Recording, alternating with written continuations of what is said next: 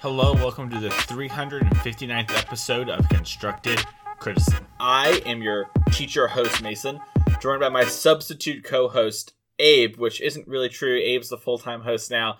I didn't think this bit through. Abe, how you doing? I'm doing great. Full-time Mason.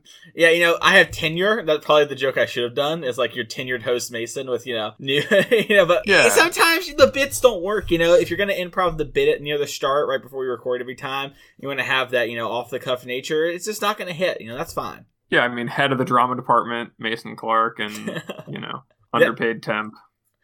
Abe Stein, truly the most just and fair world I could ever think of. But, unlike that intro, I think today's Pick 2 set review is going to be a big hit.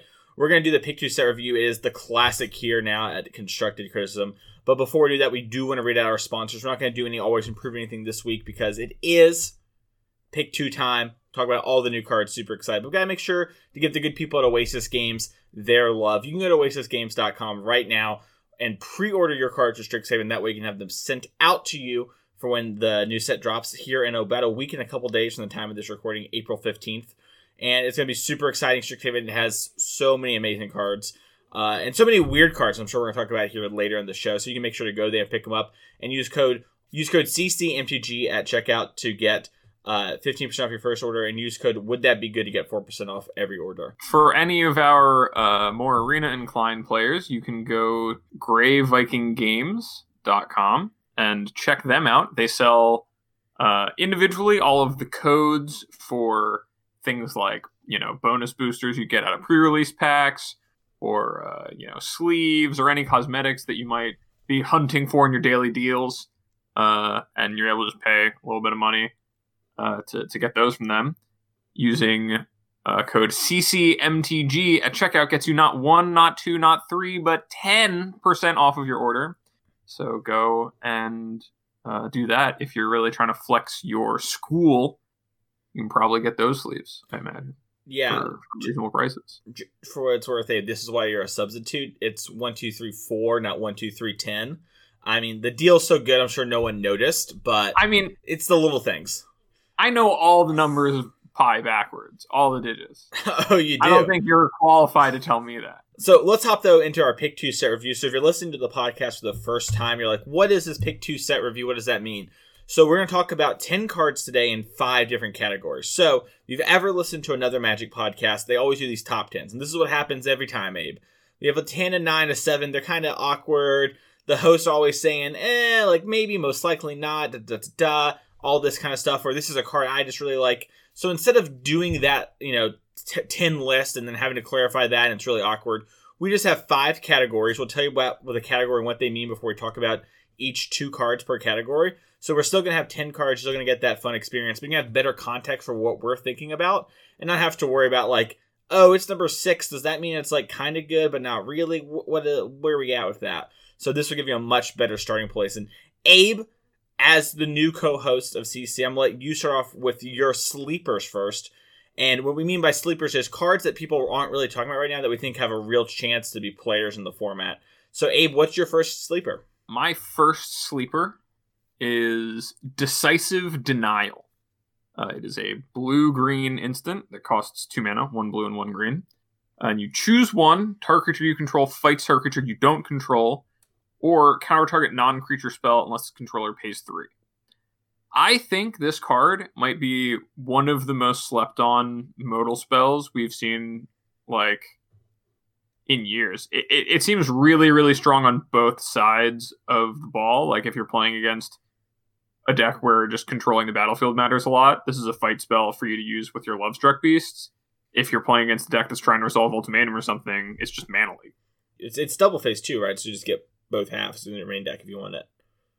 Yeah, you just put this card in your deck, and it's either instant speed fight, which is a good effect, or it's Mana Leak for their non-creature spell. It's almost never dead. I couldn't imagine many decks where it is. It just does so much, and it's 2 very flexible effects. If you build your deck to be able to use the fight, which is not that hard to do, you just need to put big creatures in your deck. It's really good. And with so many adventure creatures, I think you catch a lot of people in the early turns of the game where you just counter their adventure spell. They don't get the creature anymore. It seems really, really well positioned, and I've seen no one talk about it. Yeah, that card's a big sleeper. I don't even I'm sure I had to read every card to do this, so I'm sure I read it, but it just did not hit to me how powerful that card was when I first read it. Yeah, that seems really good. I'm really excited to play with that sort of card. That's exciting. My other sleeper is Blade Historian, which there's like a cycle of these. They're all rares that are like the school like colors and 4 hybrid symbols of those colors. So this is a 4 red-white hybrid 2/3 human cleric that says attacking creatures you control have double strike. And this doesn't seem that impressive, like, on the surface. And when I first read it, I was like, this is just kind of, like, too cute. It's like, just a 4-mana 2/3. Sure, things have double strike, but is that really good? But then, after playing mono red over the weekend, this card is basically, like, the red-white castable Torbrand. That's funny, yeah. It just turns... You don't have as many of those effects that are like, I'm dealing 1 point of damage, now it's 3 points. Like, originally Torbrand and, like, Scorch Spitter were really good together in that when they were both in standard together for the first time. But this one just says, like, now my Seasoned Hollowblades have double strike. Now my, if I'm playing a Boros deck, all of my white creatures that normally are kind of only good because they are reasonably rated, like, now they're boosted and all of my red things are boosted. And I think in a world where we're going to see decks move more towards playing 2 colors than necessarily having to be monocolor as the mana gets better with this set, this one could be a card that, like, defines the top end of the aggressive decks, especially if they're in Boros. Yeah, it's also a good hit off Winota. Winota doesn't see a lot of play right now, but this is one to hit. Yeah, that's pretty huge. I honestly forgot that we still live in the same time period as Winota until just now. Yeah, when Winota didn't get banned, it just lost a lot of cards, and we haven't been able to make it work. But I think part of the reason we haven't been able to work is some of the payoffs just haven't quite been there. And this seems like a pretty powerful payoff to me. I mean, Lotus Cobra into your Winota attack. If you hit this thing, your Cobra's probably getting through most things your opponent has on the other side of the battlefield, especially on the play. And that's kind of a pretty reasonable draw. So I think this card has a lot of potential. It's dope. Yeah, it doesn't have the problem that most of the Winota top-end cards do, where it's, like, kind of not great to draw independently, while still having, like, a pretty big punch to pack. If you just cast a bunch of random creatures and then cast this card and attack, it's still powerful. Yeah. Whereas, drawing Angrass Marauders or whatever, like, that's pretty bad. Yeah, I mean, functionally, like, the second one of this isn't as good as the second Angrass Marauder, right? But the first one's basically the same card a lot of the time, right? And in some ways better, because, like, double strike allowing you to hit their creatures down and blockers first matters a little more than doing double damage in certain board states. So it's not even clear that this one's 100% better than the Marauders. And it is, like you said, a castable card. If you just curve out on them, this could be, like, pretty reasonable. And I think that deck has a lot of legs, especially with this card. So I'm excited we got to talk about this card. Yeah. So what are your sleepers, Mason? So my first sleeper is, funny enough, so I had this ready, and I read an article. It was it was Paulo's #1 card in the set. So maybe it's not as a sleeper as I thought it was. But Baleful Mastery, it's 3 and a black for an instant, and it has an alternate casting cost. You can pay 1 and a black rather than paying the mana cost. If you do, your opponent draws a card, exile target creature or planeswalker. So it's 3 and a black, Vraska's Contempt without the life gain. We've seen that see a lot of play in the past. But in the pinch, you can spend that 1 and a black and basically allow them to draw a new card in exchange for killing this thing that's probably a huge problem. And I think this is a huge get for a lot of decks. I think there are not many planeswalkers that I'm currently looking to kill, but there are enough creatures that are fairly problematic that this just being able to answer is super nice. And if I need to be able to double spell, a lot of the times, I'd be down to give them a card to, like, counter the other play, kill the play that's on the board, and things like that. And I think this is just a strong card. And it's weird because I haven't seen almost anyone talk about it, but it does seem like a kind of card that is not super impressive, doesn't get talked about during spoiler season, that ends up being like a 2 or 3 of for most of its standard life in some various decks. And it just seems very strong to me on rate. So, yeah, it definitely seems like it starts to slot into the removal suites as you, like, especially exiling. It's pretty big. Yeah, currently there's not too many things I think we need to really exile right away, but being a catch-all for, like, permanent base threats is good. So I think this has a lot of hope. And have you ever been, like, Embercleaved before when you're kind of, like, stuck on lands and you have your Triome out? This will help. I would definitely pay 1 to black. Your Annex is exiled, you Ember Cleaved, and didn't do anything else this turn, you draw a card. I would do that a lot of times. So. That you could catch an Ox of Agonis or like a Phoenix of Ash or something. There's a couple of escape cards that are see play that are definitely worth exiling. I think this card is going to see some rogues play. Maybe only a 1 or 2 of, because it is like you don't want to have to make your default mode the 1 to black, but having access to that sort of thing I think is super strong. My other card is Magma Opus, which I think is also a great name. 6 blue-red for an instant, so it's only 8 mana. Only. But for 8 mana, you get Magma Opus deals 4 damage, divided as you choose among any number of targets. You tap 2 permanents. You create a 4/4 blue and red elemental creature token, draw 2 cards. And then it has blue-red hybrid, so 2 mana of either blue or red. Discard this card, create a treasure token. So this card, maybe there's something you can do in standard. Maybe like, post Eldraine leaving, we can play some control deck, whatever. I'm more interested for this card in Historic than anything, along the side Torrential Gearhulk. I think this sort of card as like a 1 or a 2 of allows you to like get towards your Gearhulks and still have something that allows you to catch up in the later game as a refuel card. Currently, we see some of the blue-black control decks play Mind Stone, and while Mind Stone lets you kind of cast your spells more regularly, I think having this as a card that actually sort of closes the door, it catches you back up, I think is super powerful. Imagine you're playing like Alphas, and you Gearhulk, and you're doing it early because you have the treasure, and you like kill one of their things, tap down their whatever, and then make a 4/4 and you block. Like that's insane. You're not even using the tap ability that well, right? Use the beginning of combat.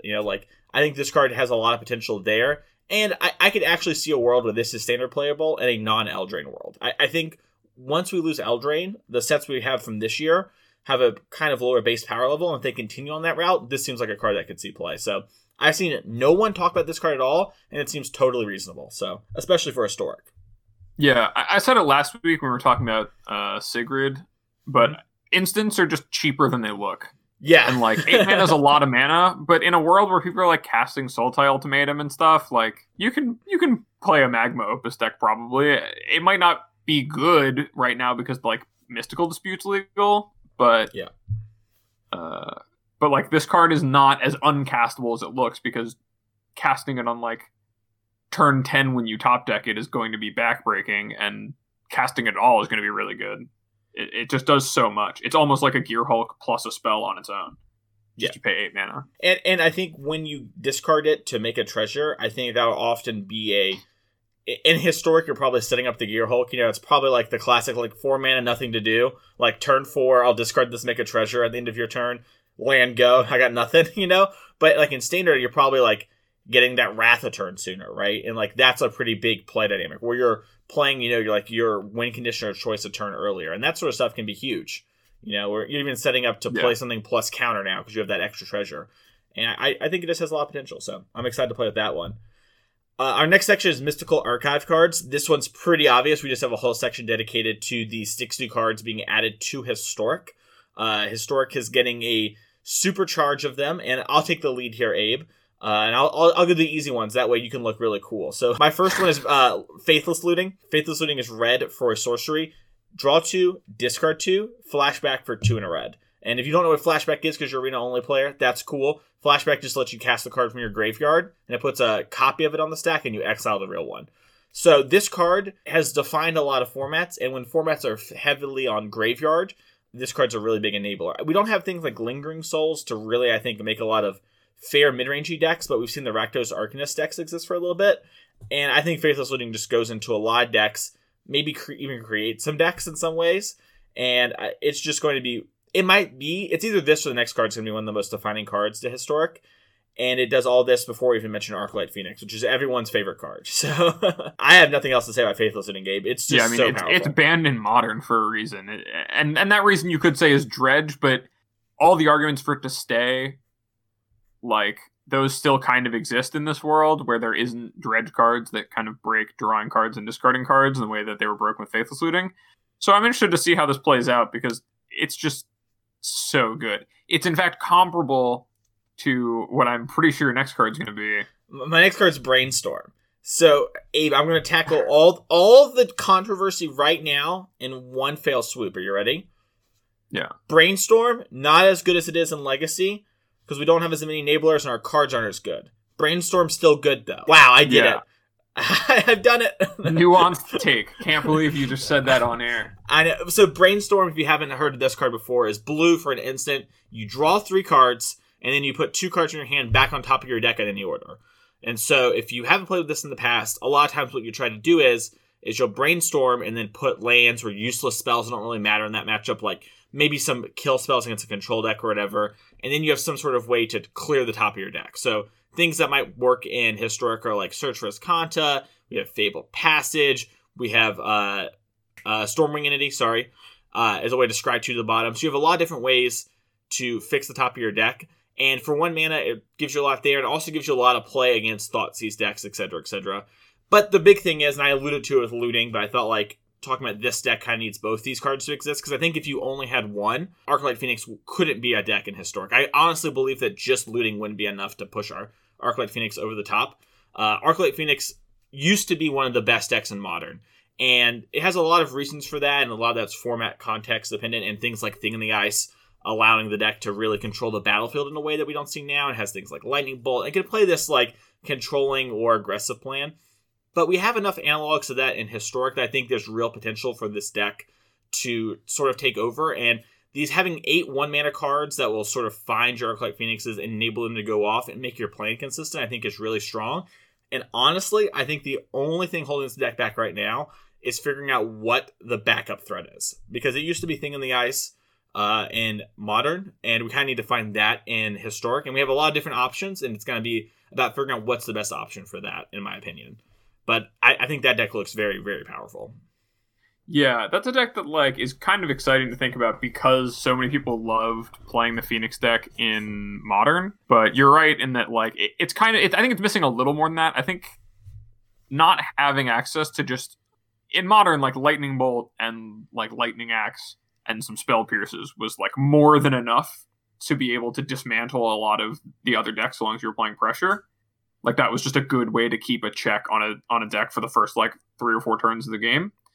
But I'm not sure that it's the same in Historic. I don't know that it has the same kind of answers. And I also don't know, what you said about Thing in the Ice, like I don't know that it has something that is a good backup plan that plays in that you don't have to like find your Phoenixes to win. But Brainstorm is definitely a piece of that because before your cantrips were like what? Opt and like Thrill of Possibility and like there's just not there are just not that many like good cheap cantrips, so it's hard to justify playing so many spells in Arclight Phoenixes because you couldn't get them back quickly. It wasn't very mana efficient to cast a bunch of like spells in one turn. But between Brainstorm and Faithless Looting, I think that changes a lot. And just Brainstorm in general is going to be good in so many decks. Like it lets you play Magic in a way where like you can like for example Blue-White Control I think is a perfect example of a deck that like secretly gets huge buffs from Brainstorm because normally you're like oh like this doesn't really do much, like it's obviously better than Opt but how much better. But when you consider that they're a deck that like relies on having I need to have the Wrath on this turn, or like in some matchups like I lose because I draw all my Wraths, I need to make sure I have like enough counter spells and I just have too many removal spells right now. The kind of like hand sculpting that Brainstorm does when your deck is built to use it well is just so strong. It's like in Legacy where all of your cards are A, so much better, and B, so much cheaper.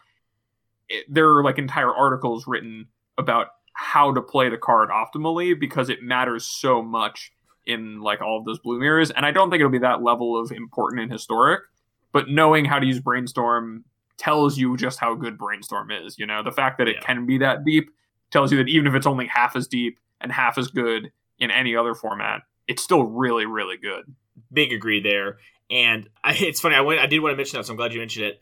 If you haven't played with Brainstorm before, it's not going to be, as hard as like Abe said in Legacy or something. But that card is very hard to play optimally, and don't feel bad if you like mess it up for a long time. It is not easy to Brainstorm. Also, along the Brainstorm lines of like different decks that get big buffs, there's been like this push to play Sultai Ultimatum recently in Historic, and it's been like kind of okay. I think Brainstorm's a huge get for that deck. Even if you're not playing Marvel, which is kind of, I want to try and play Aetherworks Marvel with Brainstorm in this in Ultimatum, so I can like, Brainstorm back my cards, so I'll make sure I hit with my Marvel. Like, I think that's kind of strong and allows me to be a more consistent deck. But even you're just brainstorming in that deck, making sure that you can get your ultimatums, making sure that you're like curving out and doing what you before mentioned, I think is super strong. It does fix the problem of like, my deck has to play some kind of clunkier card so that this ultimatum will win the game on the spot. Brainstorm will help me fix that. Brainstorm into a tune with Aether is hot. That is a Splinter Twin situation. That is. There's so many fetch lands I didn't even consider it. That deck actually has a lot of ways to clear the top of its deck. It's kind of funny. Abe, what are your Mystical Archive picks? So if your Mystical Archive picks are the spikiest, mine are probably like the least spiky. I picked. They're still pretty spiky, but I picked Time Warp and Mizzix Mastery. I feel like those are pretty spiky. I feel like I learned a lot about you just then. Well, like, I'm not gonna. I think I could have said Mind's Desire, but we'll talk. Sure. Keep going. So Time Warp adds something pretty unique to the Historic card pool, which is a way to take an extra turn without exiling itself and without a drawback. So this will undoubtedly be absolutely broken in my mind. I think it's going to be really difficult for like anyone to argue that rebuying Time Warps is not going to be a thing that if you are able to pull it off in the format is going to be really powerful. And I think you've put out some lists, as well as I've just seen other lists floating around Twitter of people who are like already preparing to kind of revive the Nexus of Fate decks, but this time maybe working a little harder for it than Nexus naturally putting itself back into the deck. They actually have to play effects that like put the Time Warp back in their hand and like get through it all. That's a card that it's just, there's a lot of cool things you can do with it. Whether it be like taking a bunch of extra turns or if it's just like playing it in some deck full of Planeswalkers or something. It's just a really good card. And then Mizzix Mastery, which is kind of like me trying to say all the Storm cards at once. And if you don't know what Mizzix Mastery is, let me make sure I get it right. I'm scrolling up to it on Mythic Spoiler. It is a 3 and a red sorcery that exiles target card that's an instant or sorcery from your graveyard. For each card exiled this way, copy it, and you may cast the copy without paying its mana cost, and you exile Mizzix's Mastery. The reason it says it in this weird way is because it also has Overload for 5 red, so 8 mana. So you can pay like twice as much to get every card out of your graveyard and cast it again instead of just one. And like the biggest choke for all of the Storm cards that I've seen is that like there's not a lot of ways to like usually in Legacy you'd see people cast like Dark Ritual, or in Modern people cast like a bunch of Pyretic Rituals and like cheapened Manamorphoses to generate enough mana and cast enough spells that they're things like Grape Shot or Tendrils of Agony or Empty the Warrens like are like really way too good and broken, which is basically the whole Storm mechanic. But in Historic there aren't any ritual effects. There's not a lot of ways to cast a bunch of spells in one turn. But Mizzix Mastery actually breaks that in a way that's like, I can just be a mono red deck, maybe not mono red deck, but I can be a deck that just plays some red, and my plan is to just resolve an overloaded Mizzix Mastery, or like cast a single Mizzix Mastery for like some big thing like Magma Opus in my graveyard. But maybe not exactly Magma Opus. You know what I'm saying? Exactly, Magma Opus. It's a Splinter Twin. Yeah, you could discard Magma Opus on turn 2, make a token, then on turn 3, you sack the treasure, you tap your lands, you Mizzix Mastery the Magma Opus, boom, 4 mana Magma Opus. It's basically really strong. Yeah. But this is a card that's like, you have to build around having all of the things in your deck to make it go off. Like, there's a lot of ways you can try to enable it. You could like self-mill and then like find ways to make a bunch of mana. I'm not sure exactly how this one gets broken yet. I just know that when I look at some of the really, really like scary stuff that people were like freaking out about on Twitter from the Mystic Archives, like Tendrils of Agony, like Mind's Desire, which is just banned in Legacy and like has always been like such a problem. Like I was telling my brother who doesn't play any Magic really anymore that it was getting reprinted into a format that people play competitively, and he like almost spat out his drink. Like it's that level of broken.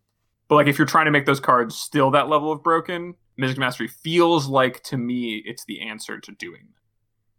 Yeah.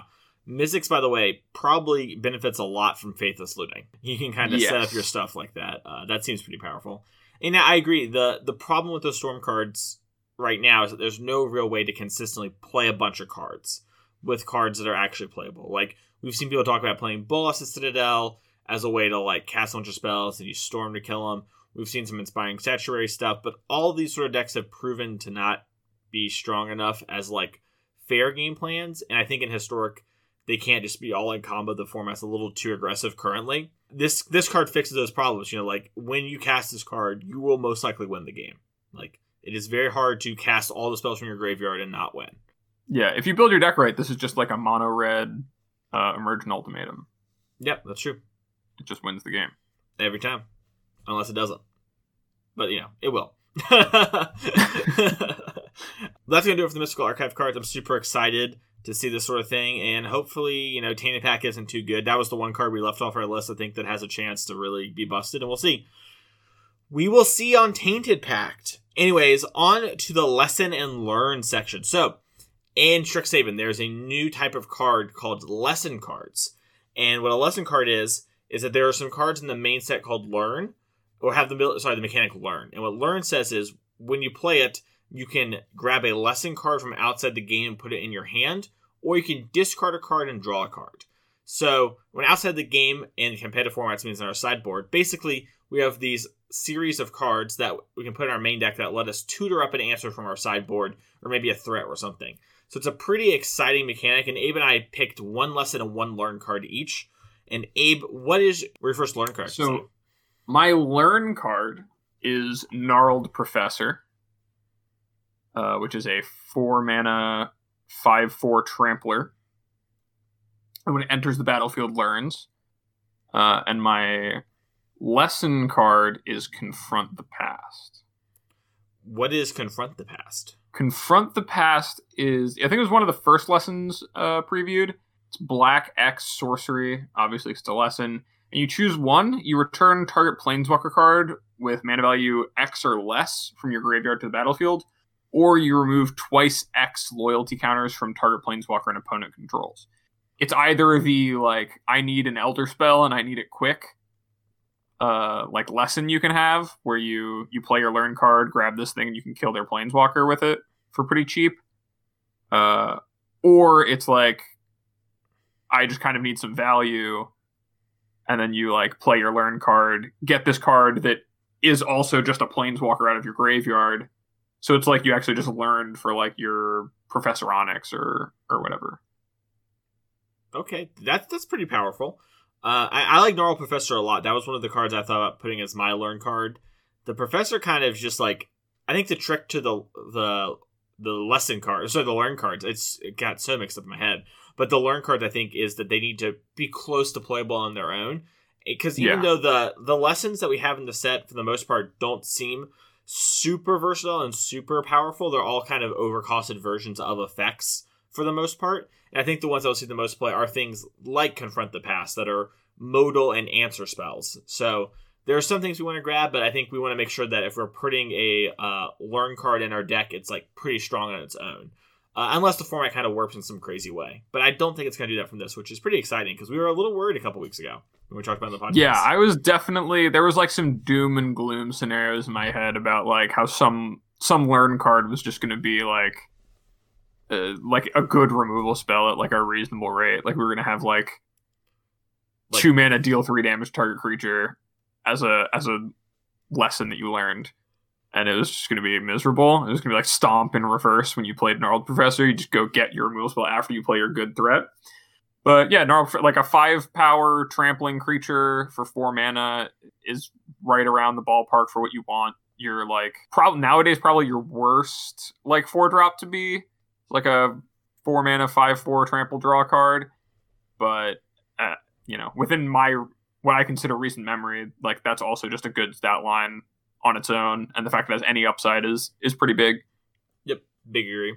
My learn card is Sparring Regimen. So it's 2 and a white for an enchantment. When Sparring Regimen enters the battlefield, you learn. And then whenever you attack, put a +1/+1 counter on target attacking creature and untap it. Before we even go to the learn card here, I think this card is pretty close to playable without learning, which has me pretty excited. I think the white decks like to move counters around. There's cards like Star Pupil, which we won't talk about today, that really benefit from having counters. We've seen some past cards have counter synergy. And I think this one really allows you to beat down and still be able to defend in these sort of creature-heavy matchups we're seeing a lot of Standard. And so I think this card has a really good chance to see play. And the lesson that I think goes best with it, and I think maybe just in general actually, is start from scratch. So it's 2 in a red for a sorcery lesson, and you choose one. You deal 1 damage to any target, or you destroy a target artifact. I think a lot of the times you wish you could have a Shatter in your main deck, and artifact decks kind of often prey on this fact, right? We see things like the Great Henge be really hard to answer, same for Embercleave. And start from scratch lets you just have an answer those sort of cards if you're already playing a learn card. And then you also have the ability for this thing to be ping, which isn't the greatest effect in the world, but there are plenty of times where I wish I could ping down, a Hollow Blade. So Season the Hollow Blade. Yeah, I wish I could tap that thing, and like this is a card in that sort of matchup where I'd won it either way. So I think Start from Scratch has some real potential to be one of the better lesson cards in the set. Yeah, it's interesting because it looks like a card where it's like, man, this is like, it feels kind of overcosted when you think about it as like 3 mana to deal 1 damage or destroy an artifact, but like, I imagine this was one where they had to tune it a lot, and they probably like wanted it at a lower number, but it was too good because I imagine there's some amount of artifacts that, with how many random disenchants there are in this set, I imagine there's some artifacts that are coming down the line that we're gonna have to deal with, or it's just a response to how good the Eldraine artifacts have been. Yeah, I think often the Eldraine artifacts are really playing into that, and they're just wanting to make sure for the future we're safe. And yeah, I think it's just kind of a pretty reasonable card, and I'm happy it's not 1 to red. I think at 1 to red it'd actually be like very good. It'd be one of those things where it's kind of like, it would feel pushed, right? Yeah, it's like be really strong. I would like maybe main deck it, like you could also just play it. You could also just play it in like sideboards where normally you'd play like some other marginal Shatter, because this one you could at least just ping someone with. Yeah, agreed. All right, well that's going to move us on to our hopeful section. So the hopeful cards are ones that we are not 100% sure are going to see play. They're not kind of like sleepers where it seems pretty like weird no one's talking about it, but these are cards that we kind of hope are going to make an impact on the format. We kind of hope are going to see play. Maybe we're even a little excited to play with. And my first one is Velomach of Lorehold. I believe it's how you say it, or Velomachus. It's 5 red-white for a legendary creature Elder Dragon. Flying, a Vigilance, Haste, 5/5. And when this creature attacks, look at the top 7 cards of your library. You may cast an instant or sorcery spell with converted mana cost less than or equal to this creature's power from among them, and cast it without paying its mana cost. Put the rest of the cards on the bottom of your deck in a random order. So, Velomachus here, I think, is good friends with our homie Faithless Looting from earlier in formats like that. We have like Unburial Rights to bring this thing back. I think that's super strong. That seems pretty powerful. But in Standard, I think it's a little too expensive right now. But I think once we lose some of the power from Eldraine, or if the format slows down a bit, this sort of card is very powerful and can take over the game, assuming you have enough hits in your deck. And it really is more of a card that's, in my mind, for reanimating more than anything. And we have a couple cards in this set that actually allow us to reanimate that we'll probably talk about later on in the show that might be really good with this. So I did not realize this card has Vigilance. I knew it had Flying and Haste, but I didn't realize it just got to poke and didn't have to like send the full swing. This card's so much better than I thought it was. I hope it's good too. I think it's like there's a lot of things I like about it. It reminds me of the original Narset creature from Tom's Tarkir. Yeah. It does kind of remind me of that too. I wonder if there are any like in Historic, are there any extra combat cards? I believe the only one that I can remember is Combat Celebrant. With Godfarer's Gift. There's Time Warp. Yeah, so that's the trick in there is Time Warp, is you take another turn with this and Faithless Looting and Brainstorm, and the joke is, you like Unburial Rights this back after looting those 2 cards away, right? And then maybe you can even Brainstorm to make sure you Time Warp or whatnot, if you need to on that sort of thing, but I think that's kind of strong. I also think Gate to the Afterlife, well, I guess it's Godfarer's Gift, but that's a way to get this card in the graveyard and then bring it back, and then obviously that deck plays a bunch of creatures, but if you had some big spell you wanted to hit, this sort of card will enable that. And so I think Velomachus is very strong and is a card that has a lot of potential to be really good. And it looks like one of the better reanimated targets we've seen for standard legal sets in a while, in my opinion. Yeah, definitely. Yeah. The other hopeful card I have is these names are so hard to say, by the way. Mavida, the Student's Advocate. It's 2 and a white for a legendary creature, Bird Advisor. It's a flying 2/3. And for 0 mana, you may cast target instant or sorcery spell from your graveyard this turn. If the spell doesn't target a creature you control, it costs 8 more to cast it this way. Spells cast this way are exiled instead of put into the graveyard. You can only use this ability once per turn. So Mavda, or Mavinda, how you say it, basically allows you to cast spells that target your own homies for no additional cost once per turn. And I think that this card, the extra 8 makes me think that there's probably some messed up stuff we could do. And they were like, okay, let's try to make sure that messed up, like the really messed up stuff doesn't happen anymore by adding 8 to it. Just being able to reuse your spells a couple of times, I think, is potentially very powerful in Standard. And there aren't a whole lot of cards, I think, off the top of my head, go right with this. But some of the ones that jump out to me are actually some of the cards you mentioned earlier in the set, Abe. Like the fight spell, Decisive Denial. I think that is one that, it targets your creature and it hits theirs. And so, like, this is a way to, like, get around the, like, hey, I can't use interaction by having that sort of thing. Like, Reckless Rage is one in Historic that comes to mind. So, effects like that, I think, are potentially really strong with this card, and I'm excited to sort of explore that range of things. Yeah, it's definitely, like, Feather's best friend. It's another card that just plays well if you have, like, Defiant Strikes to get rid of, to just, like, draw more cards, or, protect your things with just the one God's Willing you draw or whatever. Yeah. Which is also in Historic now. I don't know if it was before, but it is now. I think it was in one of the core sets. Oh, yeah. But I think they probably just didn't want you to, like, be able to target your removal spell and then to start. They didn't want to make, what's the Grixis card? Kess. Oh, yeah, the Kess Mage. Like, just mono-white Kess. Yeah. Yeah, but luckily there are cards that, like, if your deck has, bulky enough creatures, which in theory, the pump cells might allow, this will allow you to, have fight spells, which will be kill spells. And I believe, let me double check real quick before I say this here. Yeah, you can do this on either turn. So if you have protection spells, like Karametra's Blessing and stuff like that, then, Mavinda will allow you to do that on their turn. So you're kind of blanking some of their removal too. So I think this card has a little bit more potential than people are giving it credit for. I don't think it's, like, insanely powerful, but I think it has a pretty good shot. It's one of those cards where, like, if it's good, it'll be really good. Like, it can have its own archetype kind of existing around it as the centerpiece in the same way that Feather did during War of the Spark.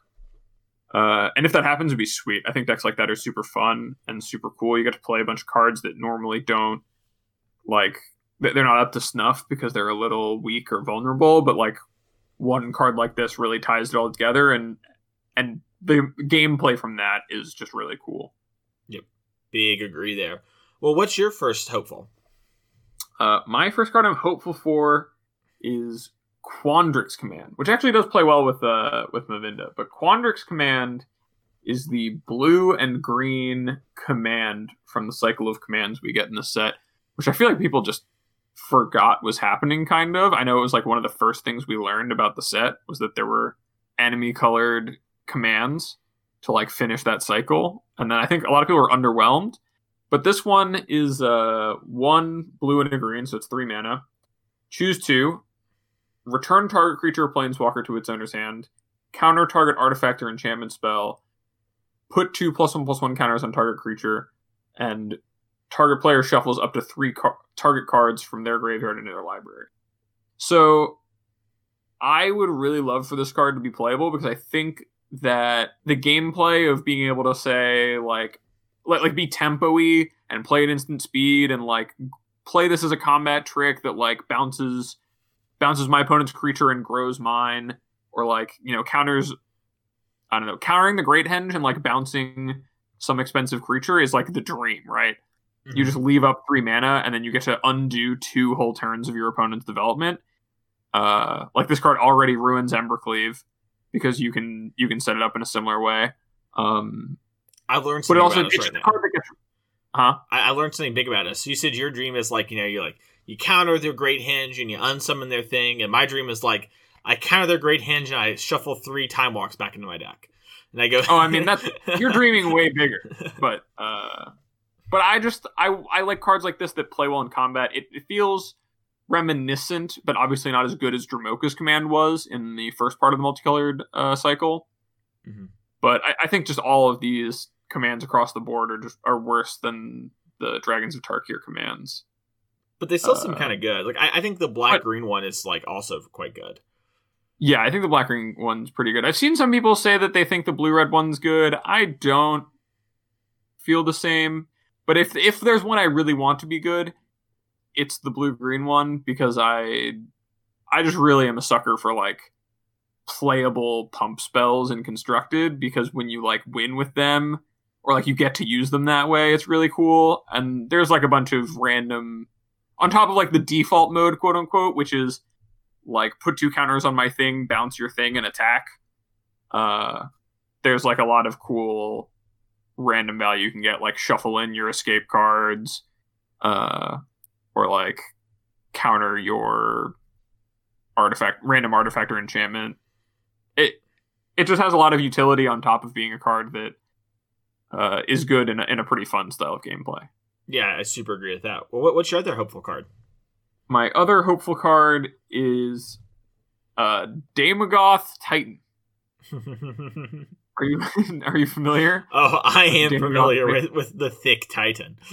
Yeah, so Daemogoth Titan is 4 black-green hybrid symbols to cast. It is a creature type demon. It is an 11/10. That's like the biggest part of the card to know. And whenever it attacks or blocks, you sacrifice a creature. I'm not sure what to do with this card, but I know a lot of things I want to do with the card. Like, I want to fling this card at people. Like, we're doing it kind of right now in Standard with the Goldspan Dragon Fury decks, but no. I want to sit around and do, like, nothing, like, almost all of the game. Like, I want to play, like, green-black no-win-con adventures with Bone Crusher Giant, and they'll be like, is Bone Crusher Giant really that good when you have all this removal and Murderous Rider? What a ding-dong. And then wham! I play my 11/10, and I just fling it at their face. That would be the perfect scenario to me. It's really good with the Great Henge. Are they really going to kill it? You're going to have to sacrifice creatures to attack and block with it. What's it doing? Boom! Henge time, brother. It's so sick that it's just so big. And that's like all of the text that I hope that a creature being this big is good. Like, that's fair. That's fair. It's a super cool card, super big. And yeah, I want to fling it or unleash Fury at, like hit it for 22. Just get the old red zone. The only thing I can think of along with this card, as long as like a combo that isn't flinging, is there's that new black-green spell where you sacrifice a creature and then you make 1/1 bug insects equal to its power. And when the bugs die, you gain a life. So you can make 11 of those. Isn't this just fling, but with extra steps? No. This one counters their kill spell. They're like kill your Daemogoth Titan, and you're like, aha! Separate my pretties, and then you have 11 bugs in the ground. That you attack with the Daemogoth Titan. They respond to the trigger by trying to kill it. Boom, 10 1/1s and a life. It's over. Yeah, how are they going to be 10 1/1s? It's more. It's so many. I don't know. Yeah, I don't know what you're supposed to do with this card, but it's really cool. Yeah, it's just so big. Like it just has to do something. There are going to be times I'm going to lose because it's big and my opponent starts to attack. Right? Like if I just don't have removal, can I ever tap out against this card reliably? Probably not. Like it's so big. That's fair. Well, what's your hit for your first hit for this at Abe? And hits, in case you didn't get the message, is the cards we think are going to be players from Standards ones that we think will actually make an impact. And these are the kind of cards that keep an eye out for. They're going to make waves. So my hits are actually both black-white cards. I think that Orzhov got, Silver Quill got the best of the bunch in this set. But mine are Vanishing Verse and Silver Quill Silencer, which are both really alliterative, which are bonuses, but the cards are really good. So Vanishing Verse is a black-white instant. It's a 2-mana, exile target monocolored permanent, which just makes it like the most premium removal spell in the format, probably. It just answers any problem for 2 mana that I can think of in the format outside of, I guess, anything in the new set. But there's really just not many multicolored cards being played because there haven't been many multicolored cards in the format for a while. That's true. Like, even with Emergent Ultimatum, they don't play as many like multicolored threats anymore. And this just answers anything. It answers planeswalkers, it answers creatures, it answers, equipment. Yeah, Yorgon's the only it creature I slices can and dices. imagine that they can't. Yeah, I guess the companions are it. Mm-hmm. But anything else, and this is like the perfect answer for 2 mana, just extremely efficient. I would be surprised if the card didn't just see a bunch of play. Abe, I'm sorry, I just had a brain blast mid-episode. You ready for this? What's that? Lessons and learns are companion backwards. You can continue.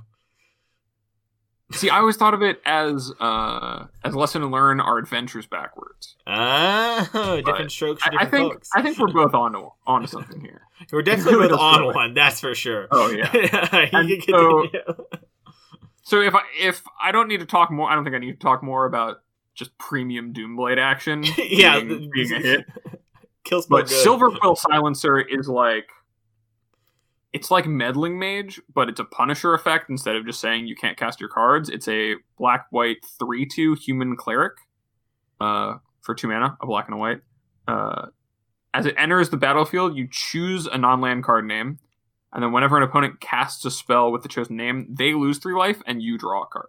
So no matter what, if you're like trying to play around like a Wrath or like some removal spell, like you can just name Heartless Act with this, and then when they have to Heartless Act your creature, they're going to take 3 from it, and you're going to draw a card. So this will replace itself plus some. And this card is like so good that I think it will probably see play in the Modern Humans deck. Like, it just... This and Paulo's card, which I think neither of us... Unfortunately, we both missed it, but that card is dope. Yeah. Like, they just kind of are introducing a level of complexity and interaction for white that I don't think we've seen in a really, really long time. Like naming cards and then like effects when you cast them, or like taking cards out of their hand and taxing them specifically, are both just such powerful effects and play the game in such a way that is so different than how Standard has felt like it's been played and how it's been designed for like the better part of a few years now. That it's really exciting to me, and I think this card is really like pushing the limits as a 2 mana 3/2 in an aggressive like creature type of human that also just has this added effect when you play against, like, you can just name Lovestruck Beast and your opponent casts Heart Desire on turn 1, and then if they want to play their Lovestruck Beast, you get to draw a card, which is really good, and they take 3, which is also really good. So, naming Stomp, naming Heartless Act, naming Shadow's Verdict, like all of these are things that are good things to do with a card like this. Or if there are any combo decks, you play this card in Historic, you can just name their combo piece, and then suddenly they're under even more pressure. That's kind of life they just never get to have access to. Does it count copies as well? No, it is only when you cast the spell with the chosen name. You can't just put it on Tendrils of Agony. And I was going to say, it's going to mess up the Storm cards. That's fine. But you could put it on Time Warp, right? And then they just have to answer it before they take all the turns. Big Yuri there. I think it also has place in Pioneer Humans. I know you mentioned Modern, but the Pioneer Human deck is kind of predominantly black-white right now, and a little bit lower to the ground, so I think this card fits great in there as well. I agree. This was a card I almost had in my hits as well, and I think this card is really powerful. Not getting a lot of love, which is kind of weird, and its fail rate is normally like replace itself, they take 3, right? Like if you play this on turn, like your turn 2 when your opponent has a 1 and a red up, and your hand just like dictates you play something, and you name Stomp. If they don't have Stomp now, right, then you get to keep your homie, which is great. And they do end up stomping it. Well, it's cycled and bolted them, which isn't great, but it was better than playing some other thing that just died, and maybe later they draw Stomp and they really want to have to use it, but now you've done enough damage thanks to having this early 3/2 that hurt them. So I really like this card. I think it's great. Yeah, I hope that Standard is a place where this is good, and if it's not now, I imagine. But what are your hits? So my first hit is Leonin Lightscribe. 1 and a white creature cat cleric 2/2 with Magecraft. Whenever you cast or copy an instant or sorcery spell, creatures you control get +1/+1 until end of turn. So this card I think is actually really good in the Naya Adventures deck that we've been seeing recently, like the Toski deck.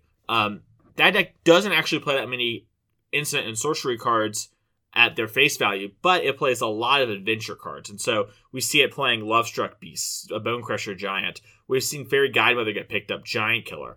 And I think having one or two of this allows you to have that Felidar Retreat that we saw the deck want to play before as a way to anthem up our team and have our really go wide strategy live, but allows you to have a curve play that does the same thing. So now when you play like Clarion Spade on 2 and then you play this into like Heart's Desire, now you've got a real board and that's all happening on turn 3. And it just is so much less clunkier and fits the deck way better. So I think this card has been super slept on, but it's such an easy slot into an already powerful deck.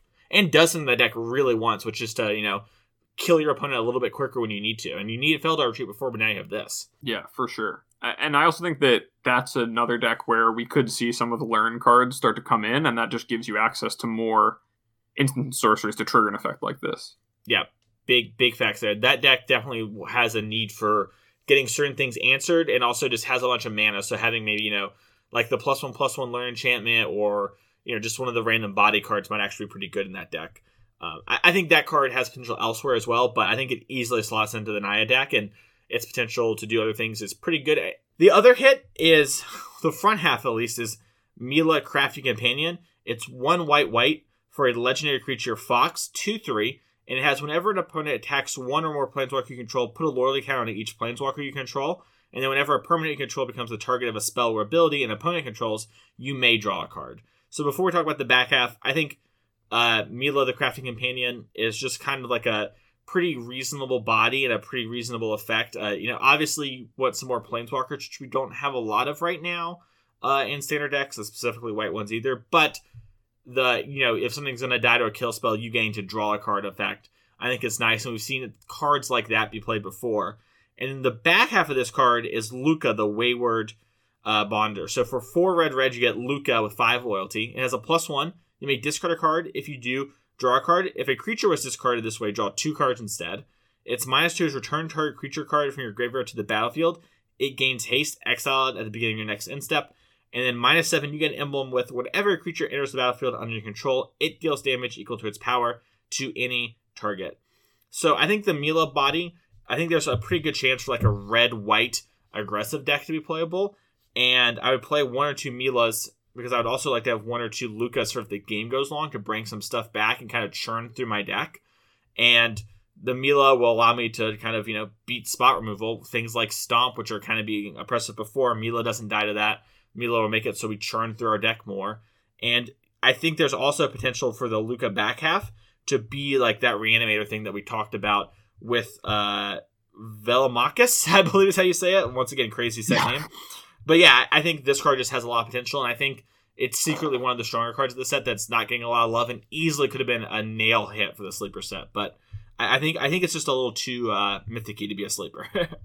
But yeah, I think that there's like an issue that white will start to have now, as I already feel, where like there's so many good white creatures that cost 3 mana that it's hard to fit them all in the deck, but there are so few good things for white to do in the late game that like really matter, to the point where you can argue that you would play in a Boros deck, like you play Mila and Luca, as like, I want like 2 copies of Luca, but Mila is also just really good.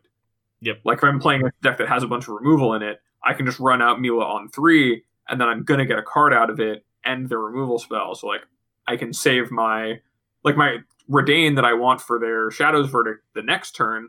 I can play my Mila and then play my Redain the following turn. Or in the late game, I can just play my Luca and then either like turn my kind of bad like late game creature draws, like my Selfless Saviors or whatever red creatures you play that are not that great on turn 8, into 2 cards, which is, a lot better. Or I can get back, my Halvar and throw a Maul on it or something. Yeah, or like have it trigger the mauled up creature or whatnot. And in the ultimate, it's like that's the one that will win the game, and it's something that you just kind of get to have with your Mila. And so I agree with everything you said there. I think this card's just going to see a lot of play. The white decks are showing me pretty good.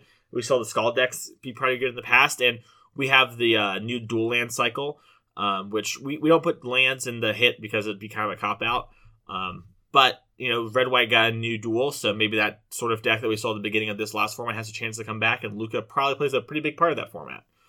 Yeah, I think that having access to, they're not the best lands. I think because of the fact that we also had fast lands when these lands were printed the first time around with Shadows over in Innistrad, they kind of didn't see much play. There was just, you're playing a lot of non-basics, and Pathways are similar. You probably won't see these show up too much in your 3-color mana bases, but in your 2-color mana bases for sure, I think that they're going to be big players, especially as the snow stuff is seeing play at the same time. There's an all-time high of basics, and a lot of the 2-color mana bases were really, really bad before this.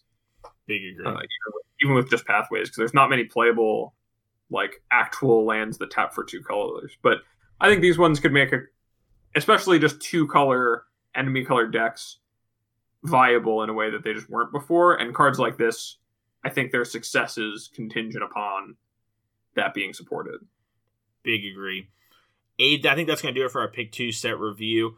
Do you have any thoughts on Strixhaven before we kind of close the show today? It's going to be about a weekish before we get to play these cards, thanks to the weird release schedule of everything. We kind of knew them all a week ahead of time. My thoughts are the set's kind of weird and wordy, and a lot of things that could be really strong that could also just not do anything for a long time.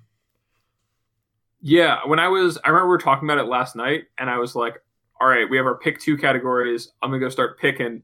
And then within 15 minutes, I was messaging you. I was like, why is this set so bad? Why is it so weak? But after spending more time looking at it and reading the cards and understanding them and kind of how I think the cards are all going to play with each other, I am pretty optimistic that if we stay around this power level, that Magic will continue to be really fun, and it will be less about doing the most powerful things on rate and start being more about doing things that are synergistic or, single card engines or there's a lot of these expensive dragons and stuff that, you play to those themes and you get rewarded when you draw your mythic rare, which is I think good to have. And I think it just signals a kind of shift in direction for what this year of Magic is going to look like.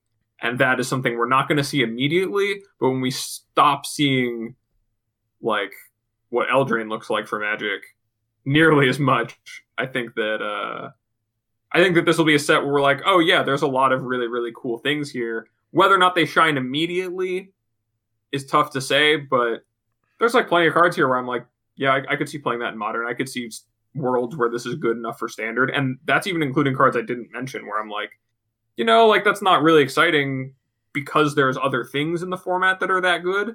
But in the absence of those, this card could be really exciting. And so it's really going to depend on what, the next 2 sets look like. But I think a lot of people are kind of writing the set off as a little bit of a dud or a little weird. The cards are all kind of complicated. And they all kind of seem like they cost too much or aren't that competitive, but Magic's a game about context. When you look at formats, it's about the cards surrounding the other cards. A 2/2 in one format for 1 mana is totally different than a 2/2 for 1 mana in another format because of all the cards that exist around it. So it'll be interesting to see how this one exists. But I think if this is what every set is going to look like for the next 12 months. I think Magic's going to be really awesome and really fun and really cool, and a lot of awesome things are going to happen. And I'm actually pretty optimistic about it, despite starting out on a place where I was which one of these am I supposed to ever play again? I'm just not going to care about this set. Yeah, I agree with all that. Well, thank you all so much for hanging out for the Pick 2 set review. We'll be back with a normal episode next week. And if you want to support the show, you can go to patreon.com/ccmtg and you want to Patreon the show. If someone wants to find you to tweet about how you picked just the kill spells for your hits, where do they go? They can go to twitter.com/morenothings, and please feel free to hit me with your pick 2s. I'd love to see a bunch of pick 2 lists in my replies. I think it'd be awesome. Big agree. How about you, Mason? Where can they find you? You can find me on Twitter at Mason E. Clark. You can find me on twitch.tv/TheMasonClark. You can find me on Card Kingdom each and every Thursday, talking about predominantly standard. And I think this week I'm talking about 5 of the most impactful cards for for Strixhaven in the set. So we got some more to talk about. I've got a couple on the list. I got the article roughed out that we didn't even talk about today, so you have to check out that if you want to hear all the thoughts. So thank you all so much for hanging out with us today. We'll see you all next week for another episode of Constructed Criticism.